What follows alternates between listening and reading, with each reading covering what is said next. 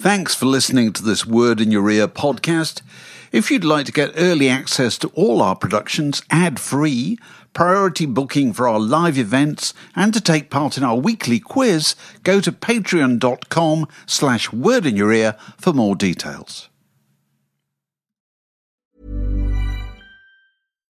Millions of people have lost weight with personalized plans from Noom.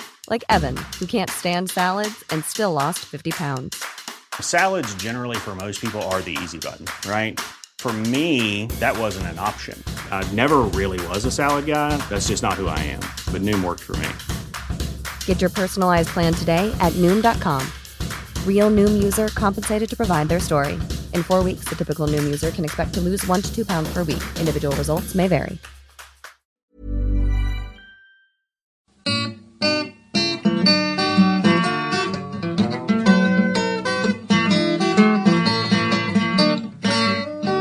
You're listening to a podcast from The Word. That's how you'll know. We're grateful to once again to Mr. and Mrs. Valparaiso's boy Archie for sending this morning on the Word website, wordmagazine.co.uk. What's on next week in Ipswich, according to a local website. What's on next week, David? In Shotley, on the 19th, they have quiz night with the Morris Men and cream teas. Is that support from the Morris Men? I don't know. On the 19th, there's a big band evening in Needham Market with Marrakesh. Ipswich's idea of a big band. I'm very much making a note in my diary for the 25th in Ipswich. They have the Cuckoo Teapot. And on the same night, at Trinity Park, Ipswich, they got the Suffolk Soul Night. Well, let's get down there. Let's hire a van. Make a day of it. Take some sandwiches. Get a shower. Yeah, you get a shower. If the range of entertainment available to you in your local area can match that for events, It takes some going. It takes some going. Yeah. Let us know about it on wordmagazine.co.uk. I'm David Hepworth. On my right, Mark Ellen. Well, hello, very nice to be here. On my far right, Matt Hall. Hello, equally. And facing me across the table, Steve Bobrick. Hello, Steve. Hello. Steve has written about Wikipedia in the current issue of Word, and we're going to turn to that subject later on. But Mark, meanwhile, you've been out. You've been out to a gig. How was it? Why this note of surprise? I go to gigs all the time, Dave. I know you do. I'm a born-again young person. I went to see the mighty Björk, as we must pronounce her. Is she mighty? She's not mighty. In fact, when Anthony Hegarty, out of the Johnsons, came on, who physically resembles the noise he makes, in no way whatsoever. You've heard Anthony? Yes. I'm sure you have. Very frail, yes. Rather as if he was made of fine-bone china. And this hulking, great, bear-like individual. He's a man made lumbers under as Bob Monkhouse used to say, a man made in the days when meat was cheap. And he's had his fair share of it. No, he comes stumbling on. He's about 6'4". Is he wheeled on? He's virtually wheeled on a series of cranes. No, and he's actually a wonderful singer. Actually, I'm a big admirer of this guy. But he comes on and he's wearing thick winter clothes. You know, a scarf, some form of Afghan jacket, a sort of pair of harem trousers, made, I think, of sturdy canvas, and stout hiking boots. So he just popped out to get a paper when he was to the wrong door. No, the point, it doesn't really matter. He's only going to be on stage 4 minutes. It's not like Björk, who's working for an hour and 3/4. Backed by, she had, I'm going to have to look this up actually, because they're probably not called Wonder Brass, but I think they are, which may actually be a joke on Wonder Bra. But she's backed by 10 Icelandic girl brass musicians. Of course. Of course, they're all playing tubas and euphoniums and trumpets and trombones and stuff, and they're wearing the most outrageous, this is a shock, isn't it, Dave? I can see, outrageous headgear, and all have individual flags on masts waving from the top of their heads. Flags. Flags of nations? And they have flags of nations, I think, but I think they're nations that Björk herself has invented. I think they're a nation that she wants all of us to emigrate to and populate. The states of mind. It's a state of mind. They are exactly. Yeah. It's a state of mind expressed by 10 Icelandic girls playing brass instruments. They're fantastic. They used to say the classic rave review in Edwardian musical used to be fills the stage with flags, didn't they? Oh, really? That's what they used to say as a rave review. I don't know why, but they did. That's so a very Björk's lovely been phrase. She certainly literally does do that. And she's also got a harpsichord player, as you might imagine, playing a classical harpsichord that costs thousands of pounds just to winch this thing in. And she's got 3 blokes doing electronic beats. and then at one point, your old pal, Tumani Diabati. Sorry, I didn't pronounce that right. We're now going to have a contest.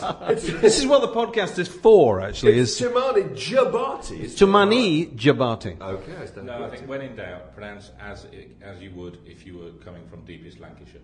Go on then. It's gone. Tumani Diabati. Tumani Diabati. We had that Tumani Diabati here last week. We had a Tumani in the back of our cab. And also, Anthony, of the Johnsons, which I think is a major, major excitement. Also, weird thing happened, actually, at a concert. We're talking about things that happen at concerts, people talking and stuff. This girl gets on her boyfriend's shoulders. Can you imagine that? I thought it was going to be a riot. It was the Hammersmith Apollo in London's swinging West District, where you had to stand on a raked floor, and this girl gets on. And I actually had to sort of, well, in fact, someone got to her first. I was going to go over and say, for your own safety, get down. And he made her turn around and see that behind her were about 4,000 people going absolutely mental because they couldn't see anything. People were ridiculous. It's one of my fondest memories, actually, of seeing Bruce Springsteen in the mid-'80s when he toured in the UK and he played at Wembley and the sun shone. And I think the average age of his audience was about 25. And, you know, the men were young and muscular and the women were relatively sylph-like. And so it was quite a popular thing to do, to fling the girlfriend, or the intended, on the shoulders so she could see Bruce and enjoy the thing. 20 years later... would bounce off the back of the head. 20 years later, Bruce Springsteen...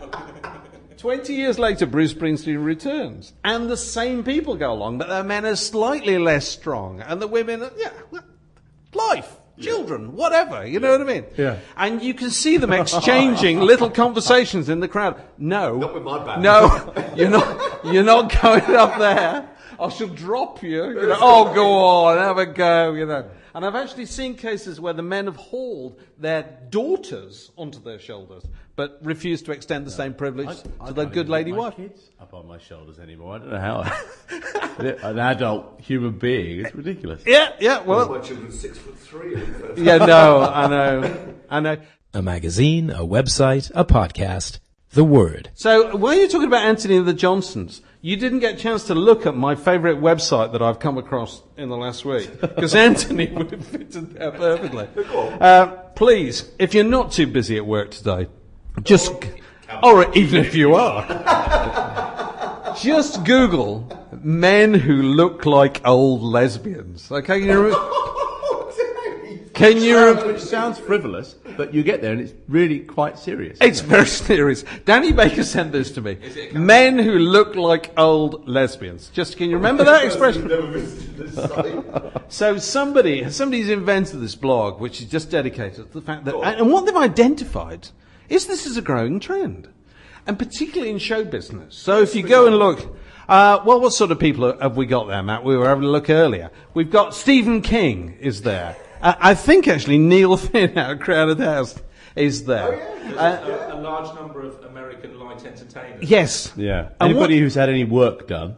There's a little, it says, what you need to qualify for this, to get into men who look like old lesbians, you've got to be a certain age, you've got to have preserved your hair, okay, and probably had it done into a hairstyle that might not naturally fit on a gentleman of your age. And it's probably an artificial colour as well, I would suspect. There may be a little bit of colourage in there. A cut colour. Highlights. Yeah. There's a certain puffiness, as they say. Right. There may be a touch of Botox. But what there generally is... isn't listening to what this. there generally His lawyers will be getting is they've made a choice to have fashionable spectacles. Fashionable frames on the spectacals, which immediately make one look like an old lesbian. So, gents, this can be easily avoided. And I think it just points out it's quite interesting. You go look at the site, and it shows how many rock names there are there.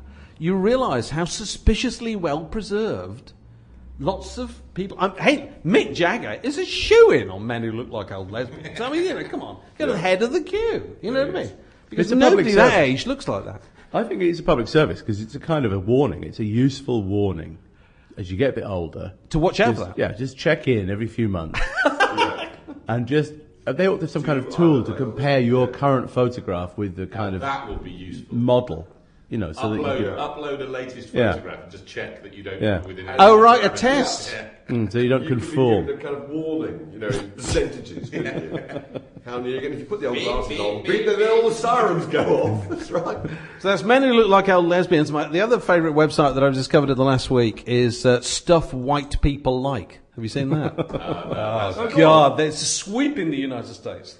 It's absolutely brilliant. That's not made by the same guys that did Some of My Best Friends Are Black? I don't think so. This is just this guy on his own has done this.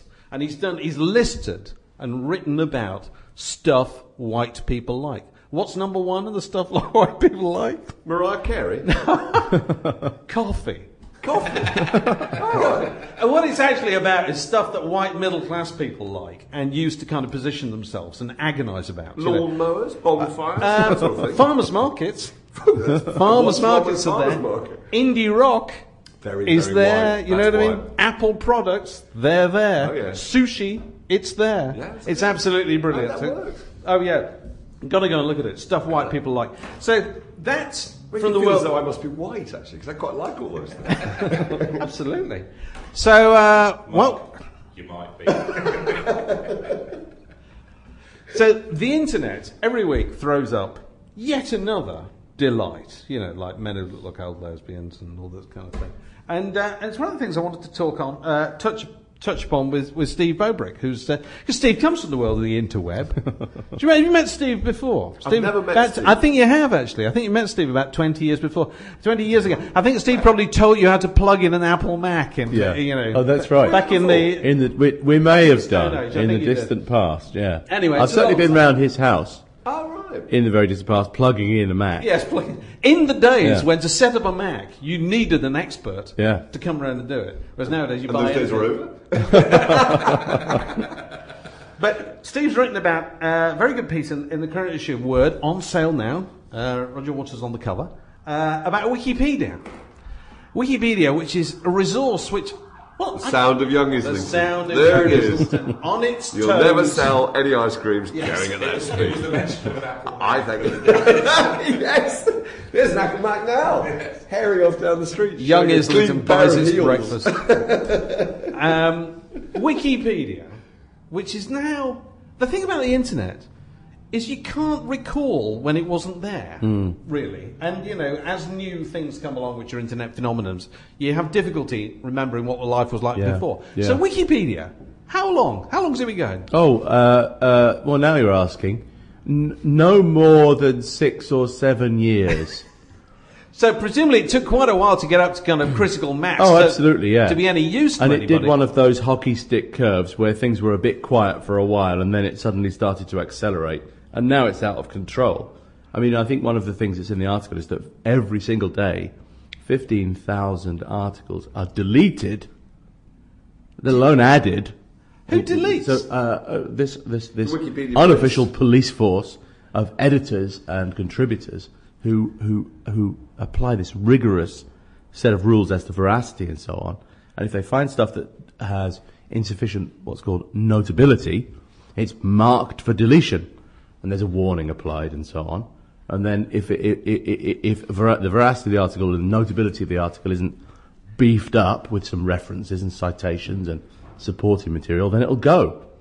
And it's pretty ruthless. Can I ask, who are these people sitting at home, unpaid, writing, entries for Wikipedia and sending them off optimistically? Who are they? Well, obviously, there's a charitable answer to that question, and then there's an unkind answer to that question. Yeah. But there is a real mixture, and at one end of the spectrum, there are genuine experts, academics, lay scholars, enthusiasts, fans, for instance. If you were to dig into any of the Rockstar entries and so on, they're written by obsessive fans most often. Fans sometimes so obsessive that if the rock star, him or herself, decides to intervene and correct an error, then that error will be quickly put back the way it was before, because there's an assumption that the real star wouldn't get involved. And actually, there are lots of stories about various rock stars. Well, and you said in your performers. piece here that George W. Bush, Cuba, and Michael Jackson's entries have been repeatedly vandalised. Yeah. I mean, Well, they're particularly fantastic. controversial, aren't they? Yeah, I know. I Well, love of course the idea it's- that people are going hacking in. Well, of course, and it's really, really tempting, isn't it? I mean, if you're looking at George W. Bush's entry, which is written in, actually, if you look at it, it's really measured and very encyclopedic and very grown up. It's very tempting to just put, wanker in there. Or something. Yeah. Really, I mean, I've A lot felt of people that do that. pull. Not just with George W. Bush, but Yeah. I know that there have been campaigns, haven't they? Of kind of like, let's go over to Organised this place, yeah. vandalism, that's right, yeah. Which, of course, are very anti the whole community spirit and so on, and really destructive. But quite funny. But they're funny, and they burn out, and then they're gone, and they move on. But it's, it is an utterly kind of contemporary and an irresistible phenomenon. And the sort of grumpy old man response to it is fading, I think, as people begin to learn the value of it. Well, you mean the kind of Encyclopedia Britannica Yeah. or whatever, or John Humphrey says, well, it's not reliable or Yes, whatever. that's right. But nor are most encyclopedias Yeah. written by the time they get there. But the fantastic example of it not being reliable was it Laurie Paramore died recently? One of the old kind of guys who Producers, did all arrangers. Laurie? did all the arrangers of the TV Right. themes. Oh, Laurie Holloway. Laurie- Well, yeah. yeah. Okay. And somebody put in his wiki entry that he was responsible for a Girls Aloud song. And this was actually, when he died, this was actually picked up and it was in the obits for the time. Yeah. And it wasn't true. And it was totally untrue. But these are very often, these little changes are very often made, and I know this actually happens now. Somebody dies, wise guy nips into that person's entry at Wikipedia, makes a sort of little tactical change, introducing a really funny error, and then just waits for the newspapers to pick it up. Oh, so somebody's doing it It's a deliberately. little trap, and it's very common now. Give us an example of Oh my them God! succeeding. Now you're asking. Somebody died recently. I think it was an American movie star. God, this is the kind of thing that we look up afterwards, and then and Matt just kind of cleverly, presumably, cuts it in to the tape. After you've got the facts that's right. it. That's exactly what happened. Of course, if I'd done my research, and I think it was noted in his Wikipedia entry that he was a fanatical Portsmouth United fan. Something like that. Yeah. Damning allegation. Yeah, something like that. But it's sort of unlikely. Yeah. He lived in California for 50 years or something. Charles But, Bronson or something like that. you Goes to Pompeii. the value of this anecdote is declining fast, isn't it? Because I can't remember either the name of the individual or the team. We get the or idea. anything like Yeah, go on. But it made it into some newspapers. Yeah, and because it obviously just then- got there in that little gap. Yeah, and now pretty quickly, the next wave of obits, it was gone. Yeah. But those first few Wallies really felt the I'm going to the ask pain. Mark Ellen. We're going to try something live here on the podcast, which I don't think has ever been tried in broadcasting history, because I'm pretty confident. Mark Ellen, have you read your Wikipedia entry? No, I haven't. There it is. Oh, right. Have I got On I've that got one, laptop. have I? Oh, look. Go on, read it. Tell us if it's wrong. Mark Go on. Ellen is a music journalist and broadcaster. Whilst at Oxford University in the 1970s, he played in a band called... See, the problem is Yeah, that come on, when come on, I tell us if it was die... wrong. I've done lots of things in my life I'd like to No, think, you Matt. haven't. But No, you clearly, haven't. the only thing anybody's remotely It all interested in, I was bears playing in a significance. band with the Prime Minister. After graduating, he wrote for Record Mirror, NME and Time Out before See, signing up as the so features I editor think of it's- Smash Hits in 1971. This is all true. It's true, isn't it? My God. There's nothing controversial. I've Nothing never about went your out with criminal her. record. That There is you an go. absolute lie. There was, right? No, somebody joking. No, it was fine. He presented the Well Grey Whistle Test with David Hepworth. Have you looked at yours? Yeah, I've looked at mine. Oh, I look at mine all the time, as you can imagine. You wrote it, didn't But you? so the thing I love about Wikipedia, the thing that makes it such a valuable resource, is that compared to the official information source of whatever it is that you're seeking to find out about, the BBC or Leeds United or God knows what, it will present the information in a hierarchy of importance. Now, Mark might not like that thing that, the second line there, while at Oxford he played in a band with Teddy Blair. But as far as most people in the world are concerned, that's how most people process information. And so I'm going to look at anything. If I go to the BBC site to find out what the BBC is, it'll go, always pushing boundaries. The BBC likes to feel it. You know what I mean? All the touchy-feely stuff. If I go to Wikipedia, I'll go, the BBC is a publicly funded broadcaster in the United Kingdom, started in this year. You know what I mean? The license fee is so much. Yeah. It'll tell you really, really clearly what something is. That's right. And actually, it represents. I mean, there's obviously the grumpy old man position on Wikipedia is it represents this terrible decline in authority and the veracity of publicly available information and everything else, but actually it represents quite the reverse. It's actually about applying this encyclopedia technique to the whole world of information.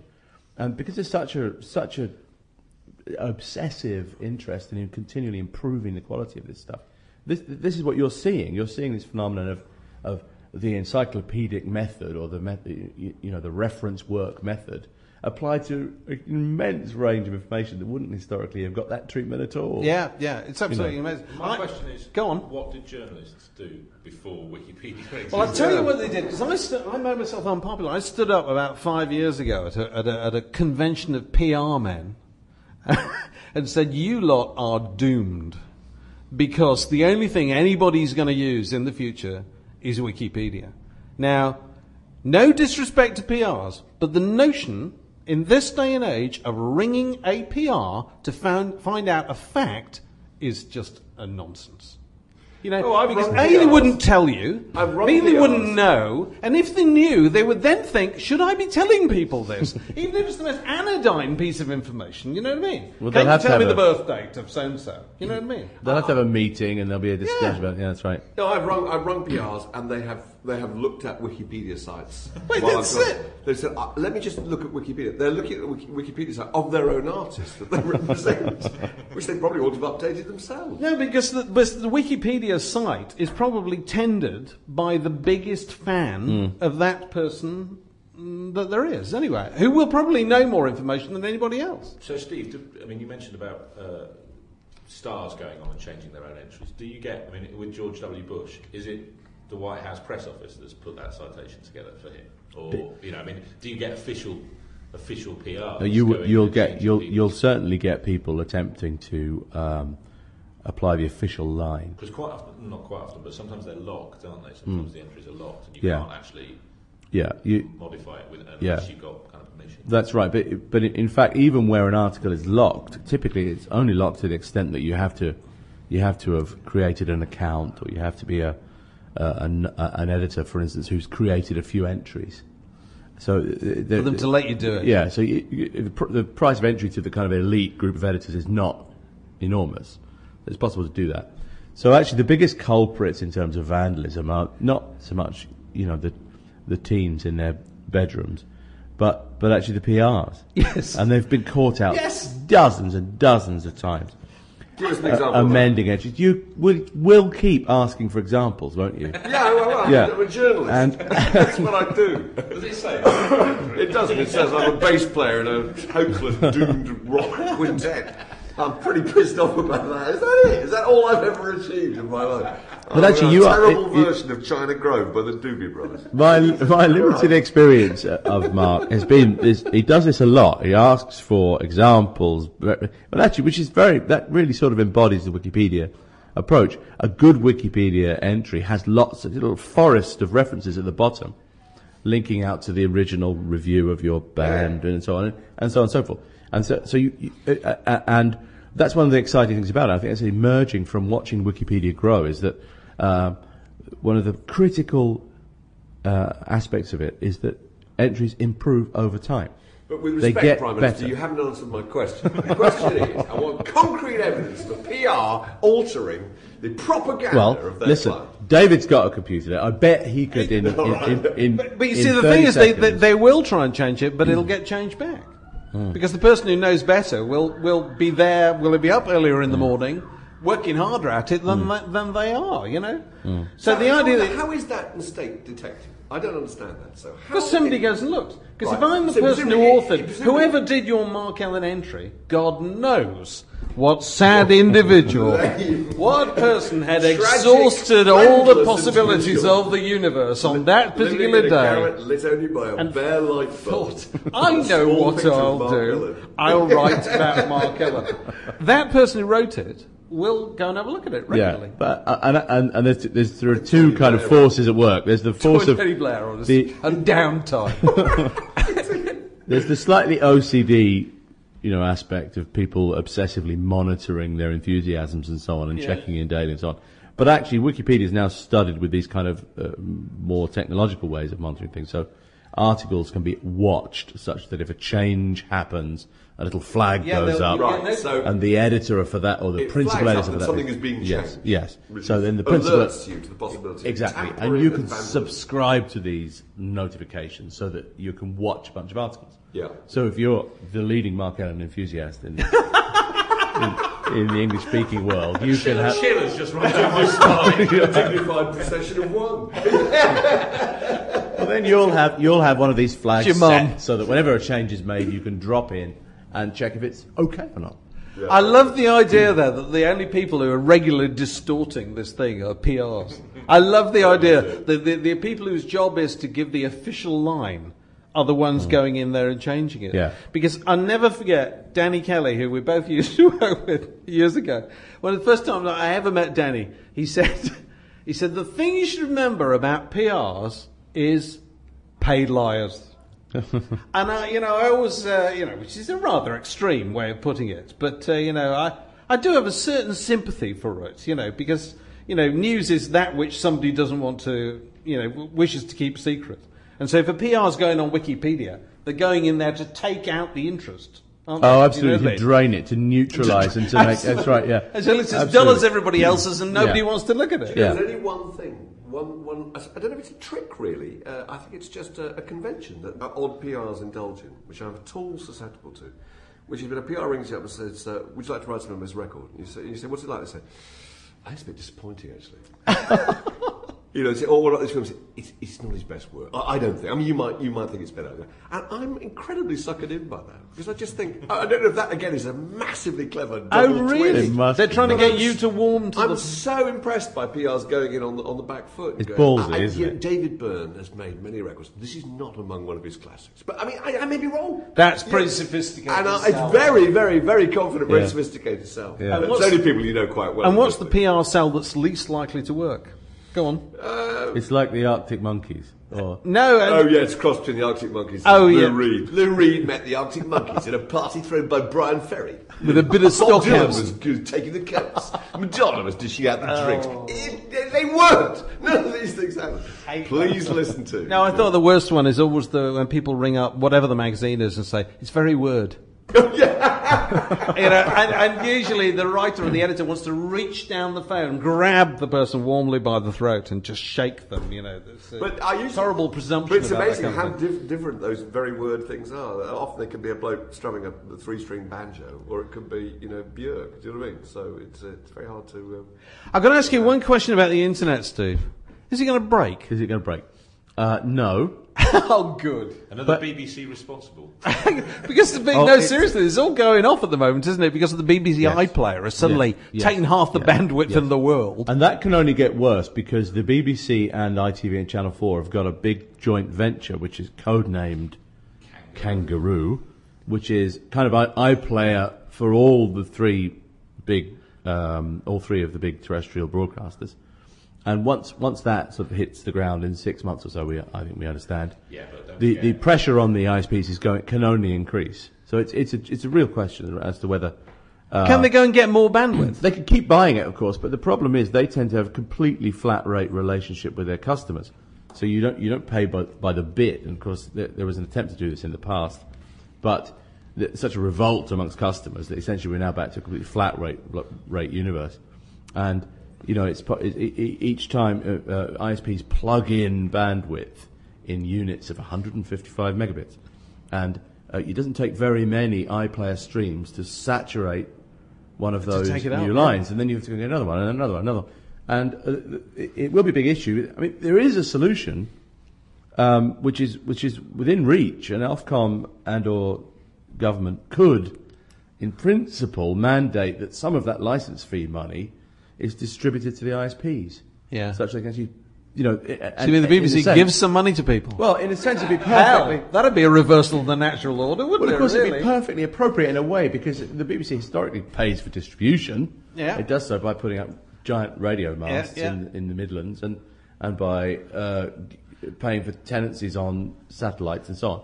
So there's plenty of precedent for paying to get the stuff to the viewer, to the listener, but it's going to be quite a painful adjustment. Yeah, I bet it will. It's fascinating. iPlayer already, even just in its infancy, I've now got to the stage where if somebody tells me I ought to see something, I want to go and look it up straight away. I don't ask what time's it on, what day's it on, you know what I mean? And if they're going to do this with ITV and Channel 4 and all the others, that's increasingly going to be the way it works, isn't it? That you're just going to go and find whatever it is at any time of the night or day. I think it's a lot of people. I think I'm probably similar to a lot of people. The only things I watch live now are the news, sport, and everything else is either kind of DVDs or yes, on demand. But I think it's really interesting. What you do is, I think what we do in our house anyway, where there are 3 small kids, is we manufacture appointments to watch the TV, and they're much more deliberate than the old appointments, because appointment television was appointment television because you couldn't see it any other time, could you? You had to watch the programme at a certain time. But we manufacture them now. We turn them into events, and there's catering for Doctor Who at 6:20 on Saturday. Really? You know, we all rush in, and we know we could defer it by 5 minutes or an hour or a week, but we manufacture this event. You manufacture a 1950s kind of family round the That's hearth. right, yeah. What's oh, dear God. Mark Ellen. Tell everybody. Don't tell everybody. I wrote it on a paper. This is funny in itself, because that is the first time. How long have we known each other, Mark? How long have we known each other? How long have we known each other? Well, 31 years. 31 years. Yeah, well, that is the first time you've ever passed me a handwritten note, largely because your handwriting is so illegible. Well, don't read I may it as well look up. But do you want to read it out, or shall I read it? I was asking Matt, but then Matt said, well, what's Matt supposed to do? Matt doesn't know either. What's Matt's supposed to go, Mark, an iPlayer is the thing that the BBC have just spent billions of our licence fee telling us. What is an iPlayer? There are probably people listening who don't know what an iPlayer is. Is there anybody... All right, we're going to ask. Is there anybody out there who doesn't know what an iPlayer is? Definitely silence. They all know. They all know. Mark, that must mean as well, it's fantastic. I don't know what an iPlayer is. Yeah, but you don't watch TV, do you? No, I've stopped watching TV then. See, that's why. I haven't watched TV. Okay. I made a rule with myself that I mustn't watch television ever again. So the big problem I don't with watch people it. that don't watch TV because they don't know what an the iPlayer is. is. Well, an iPlayer is basically Has to do with it's a television. means of watching TV programs on your computer. Quite simply, it'll just stream, something that you When missed. you want to watch it. When you want to watch it, at any time. Look at his face. That just sounds awful. It's not awful So you at have all. to sit and watch television on a computer. You don't have to do anything, Mark. That's dreadful. It's just it means that the 4 hours that I spend watching BBC Two in an average week are hours of my choosing, not when BBC Two schedulers tell me. But you could be out there involved in social intercourse. No, but the same thing applies. Willie ale, maybe a meat pie, a conversation. That's Fun and games, deliberately dancing. misunderstanding my point. I was at a party on Saturday night involved in social intercourse. See, Matt goes out. Matt goes Which out. meant that I could watch Doctor Who last night There you go. on demand. When I So wasn't you doing stack up your viewing for when you want to do it, and you don't watch it at any So time what you I'm don't want missing to. is Doctor Who. Is that what No, I'm Mark, don't talk tosh. Anyway, talking of Mark goes out, I've got it written down on my piece of paper here. What? Mark goes to the World Music Awards. Oh, right, yeah. Tell us about it. Well, Go on, you want to yeah. boast about going out No, all right. while we're all sitting at home, slaves to the television. Well, it was televised, Dave, so you could watch it on this laptop. We could get it up and watch it now. But I thought I'd go along in person. So. Where did this take place? It was at Dingwalls. Dingwall. Where you and I... That's pretty fabulous- grand. I know, Awards. very, very well. Did everybody manage to get down the stairwell and so forth? Yeah, pretty much, yeah. It's still a very sticky floored... It's probably it's the same beer is still there from I think it is, when you went to yeah. see Chili Yeah, Willy and the Red Hot settled Peppers in nicely. 1976. Right, exactly, yeah. You probably left one of your kickers there stuck to the floor. Electric chairs to get off stage. So who was on? Oh, well, all sorts of people. I tell you, it was absolutely fantastic. It was on our CD, in fact. The mighty Justin Adams. Justin Adams. Gilday Kamara, I think you pronounced that. wouldn't Yes. you? Right, yeah. Who were absolutely... Justin Adams is Robert Plant's right-hand man, so when Robert Plant makes kind of solo records, Justin Adams makes them with him. He plays guitar right. with him and so forth. But he also makes records on his own. with this guy, Jill Day Cameron. It's fantastic. It was terrific, I thought. Now, there's one really extraordinary moment in it. I mean, the whole thing is... I'm fascinated by the idea that... Steve, do you know you're interested in world music? Do you know anything about world music? No, I listen to Do you know anything I'm about quite world new music? to world music. Right? Well, it's the internet that switched me onto it, because of course I could get this stuff in a way that I had to go up to Stearns or one of these kind of You're a bit too Soho intimidated. hangouts, really scary places. The internet made all that possible. Yeah, I'm sort of, I've only started in the last 4 or 5 years going to Woman and stuff, and I generally like everything, which obviously is a terrible character fault of mine, which I apply to life in general. I'm not a terribly critical person, and I like some things more than others, but I generally approve of and thoroughly endorse the whole project. But it's so interesting going to an awards show like that, and I've been to folk awards shows and rock awards shows, all manner. And you can see the tensions start to appear, because they start off quite small, and everybody in it conforms to whatever rock dictate you're putting across, or folk dictate.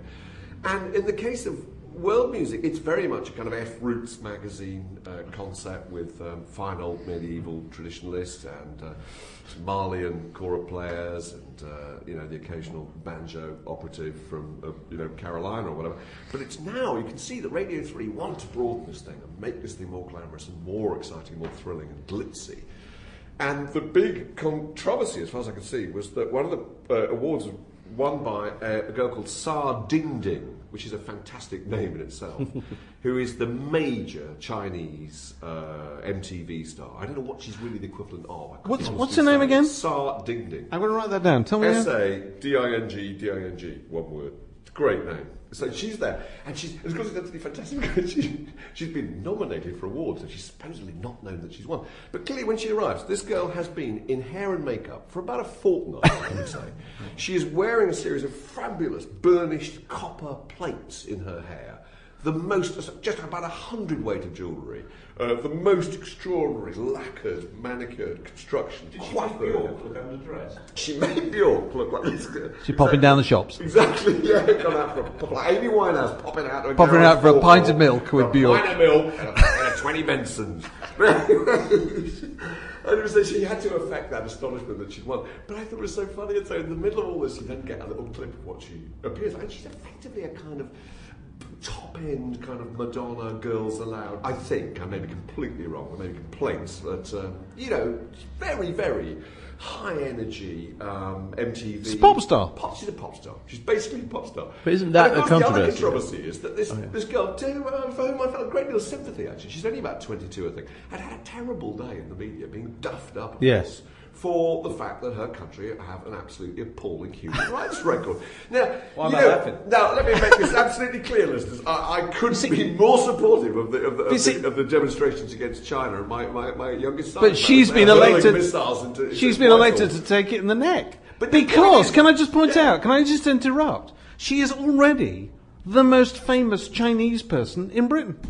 Well, because we can't name another one. No. Can you name a Chinese person? Not off the top of my head. Can anybody? Not unless they're the film star of Jackie Chan or something. I'm just going to Wikipedia's famous Chinese people. So this is going to be the price paid by the first generation of famous Chinese. So this girl's arrived, right? She's come into a little bit depressed, and she's got to affect astonishment that she might be in line for an award. And all people want to tell her about is the absolutely appalling human rights crimes being committed against the Tibetans. And I think, to be honest, I may be completely wrong, but I think a large amount of this she was unaware of. Yeah. I actually honestly believe that the Chinese media is so ruthlessly controlled by the government that it's quite possible that actually you have to go outside of China to discover. You have to go to Dingwalls, in fact, at a World Music Awards event, drink a pint of Willie Ale, go out and get your award, tapped on the shoulder by some chin-stroking bloke who says it's all your fault. It's ridiculous. I mean, I thought it was astonishing. And presumably when Madonna goes to Africa, she's not asked to account for American foreign policy in Iraq, is she? I think highly unlikely she is. Although she'd probably be prepared with an answer, you see. So the rootsy crowd didn't take to her, really. No, I felt because also you see, attention.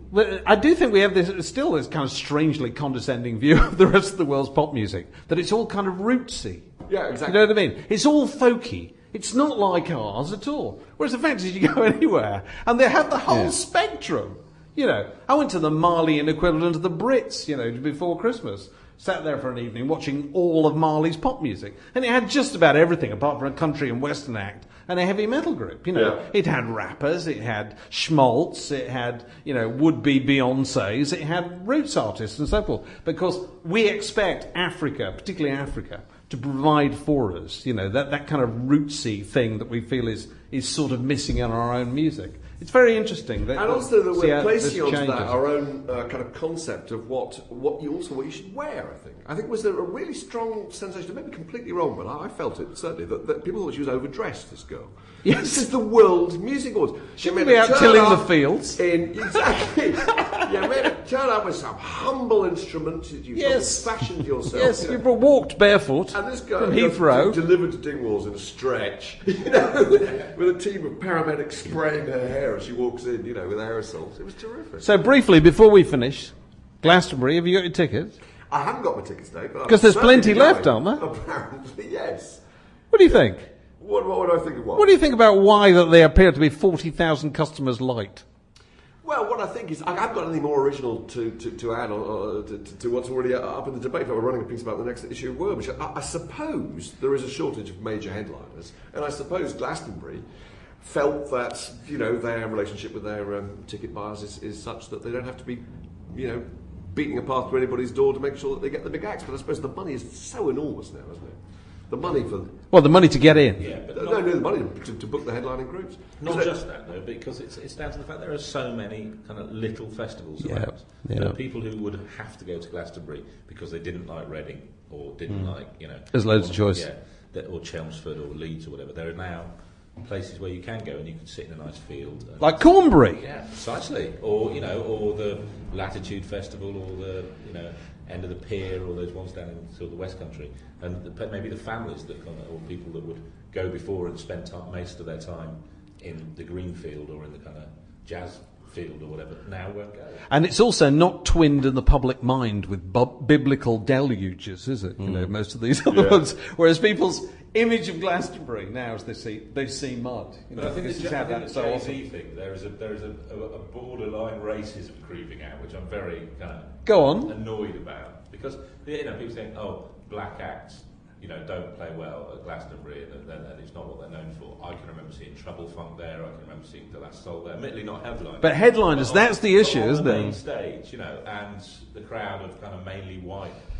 Is there a black headliner who could play All Glastonbury? looking for their sushi. Jay-Z, I think there are. I think a band like the Roots could play. Headline? Not a big draw, but they would blow everybody else off the stage. No, I don't have any doubt about that at all. But it's a question of kind of commercial draw, isn't it? Yeah, that's the issue. Prince would tear Glastonbury apart. Prince probably would. But, we shall see. So, housekeeping, as they always say on company conferences. Don't forget you get your T-shirts. Look on the Word website, wordmagazine.co.uk. Don't forget to join the Facebook group. And a further innovation that we introduced this weekend. If you think you've got anything that you want to add to this podcast, all you have to do is ring an answering machine in the office, but don't do it during office hours because somebody might answer. Okay? So you wait outside office hours. So friendly. So, no, this is fair enough. This is the way it works. I've got a couple of these this weekend, actually. People who sat at home on Saturday night, had a couple of drinks and thought, I can do an impression of Bob Dylan singing Not Dark Yet. Or Neil Young, Hello, Cowgirl in the Sand. And all you have to do is, pencil and paper ready, all you have to do is ring 0207 078 8406 during downtime, during the weekends or in the evenings, and just sing it into the phone. Anything you want to add. You want to tell us a story, anything like that, put it on the phone, and due to the magic of the internet... And we're going to broadcast these. We've got a couple of them on the website already, but we can include them in the podcast. If you've got a funny story or anything like that, if you've got a hoary old rock anecdote... Hora won... A Hora was a horse race that ran and won... 8-1, we found out via the website, actually won last week. If only we'd had this information before the horse went to post. Loved it. Right. We can put next month's budget. Okay. So, shall I tell the story about George Clooney? Well, tell it. I see what I'm going to do. Absolutely. I'm going to tell the story about George disgustingly Clooney. unbroadcastable. And if Matt decides that it's not acceptable, he can choose to fade the podcast earlier. Okay? Is it ruder than the James Brown? It's one, slightly honestly? rude, but it's kind of funny. But it's just it involves me explaining something which is very difficult to explain delicately. But anyway, George Clooney is a bit of a lad, and he has a load of male mates, that he kind of unmarried and stuff. Is he unmarried? I think he's unmarried. Yeah. And he kind of hangs out and lives the bachelor lifestyle that is available to you, particularly if you're George Clooney. I can't think of anything George Clooney can't do. You know what I mean? But anyway, he's got a bunch of mates who are kind of directors and producers or whatever in Hollywood.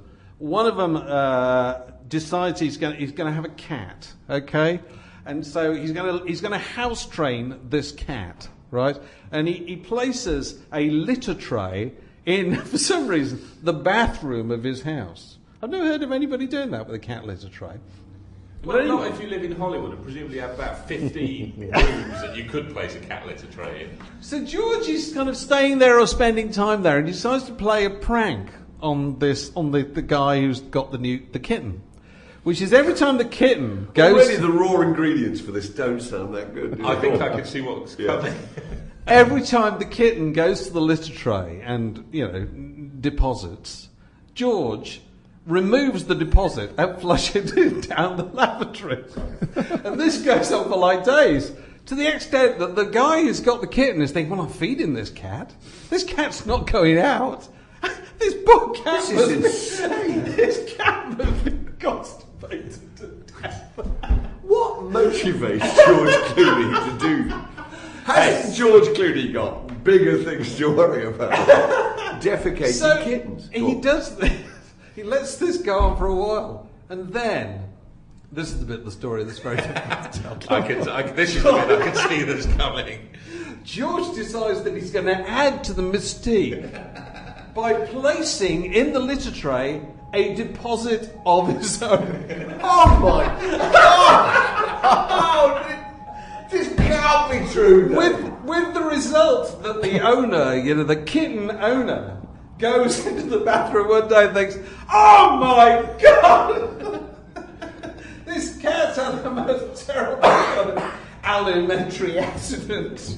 Oh my Lord. So they are. Ladies and gentlemen, I shall never watch Oh Brother, Where Art Thou again. Oh God. Oh! Where did you hear that story from? I read it on the internet. This podcast was brought to you by The Word. Details at wordmagazine.co.uk.